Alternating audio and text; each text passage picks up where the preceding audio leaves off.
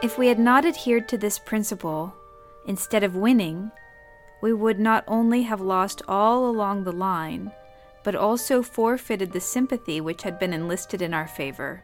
Gandhi from Satyagraha in South Africa.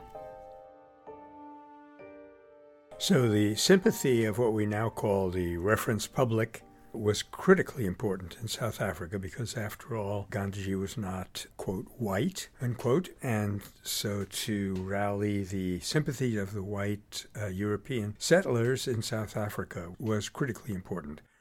But, of course, there's a deeper principle involved, and that is that nonviolence, the principle that he refers to, most importantly, wins sympathy of the opponent, but also can be critically important to win the sympathy of onlookers from wherever they may be, and thus create a whole new atmosphere.